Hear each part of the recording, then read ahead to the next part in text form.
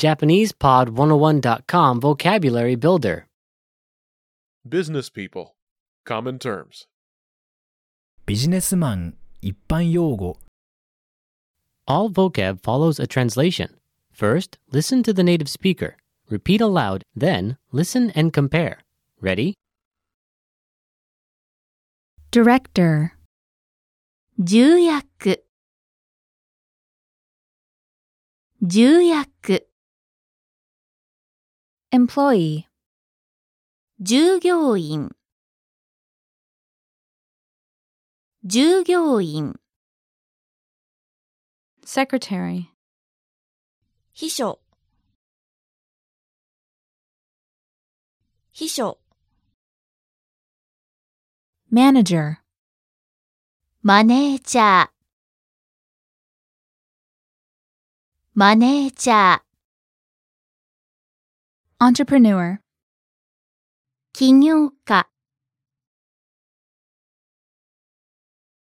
起業家 Executive 幹部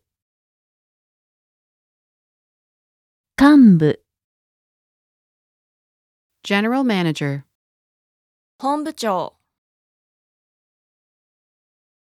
本部長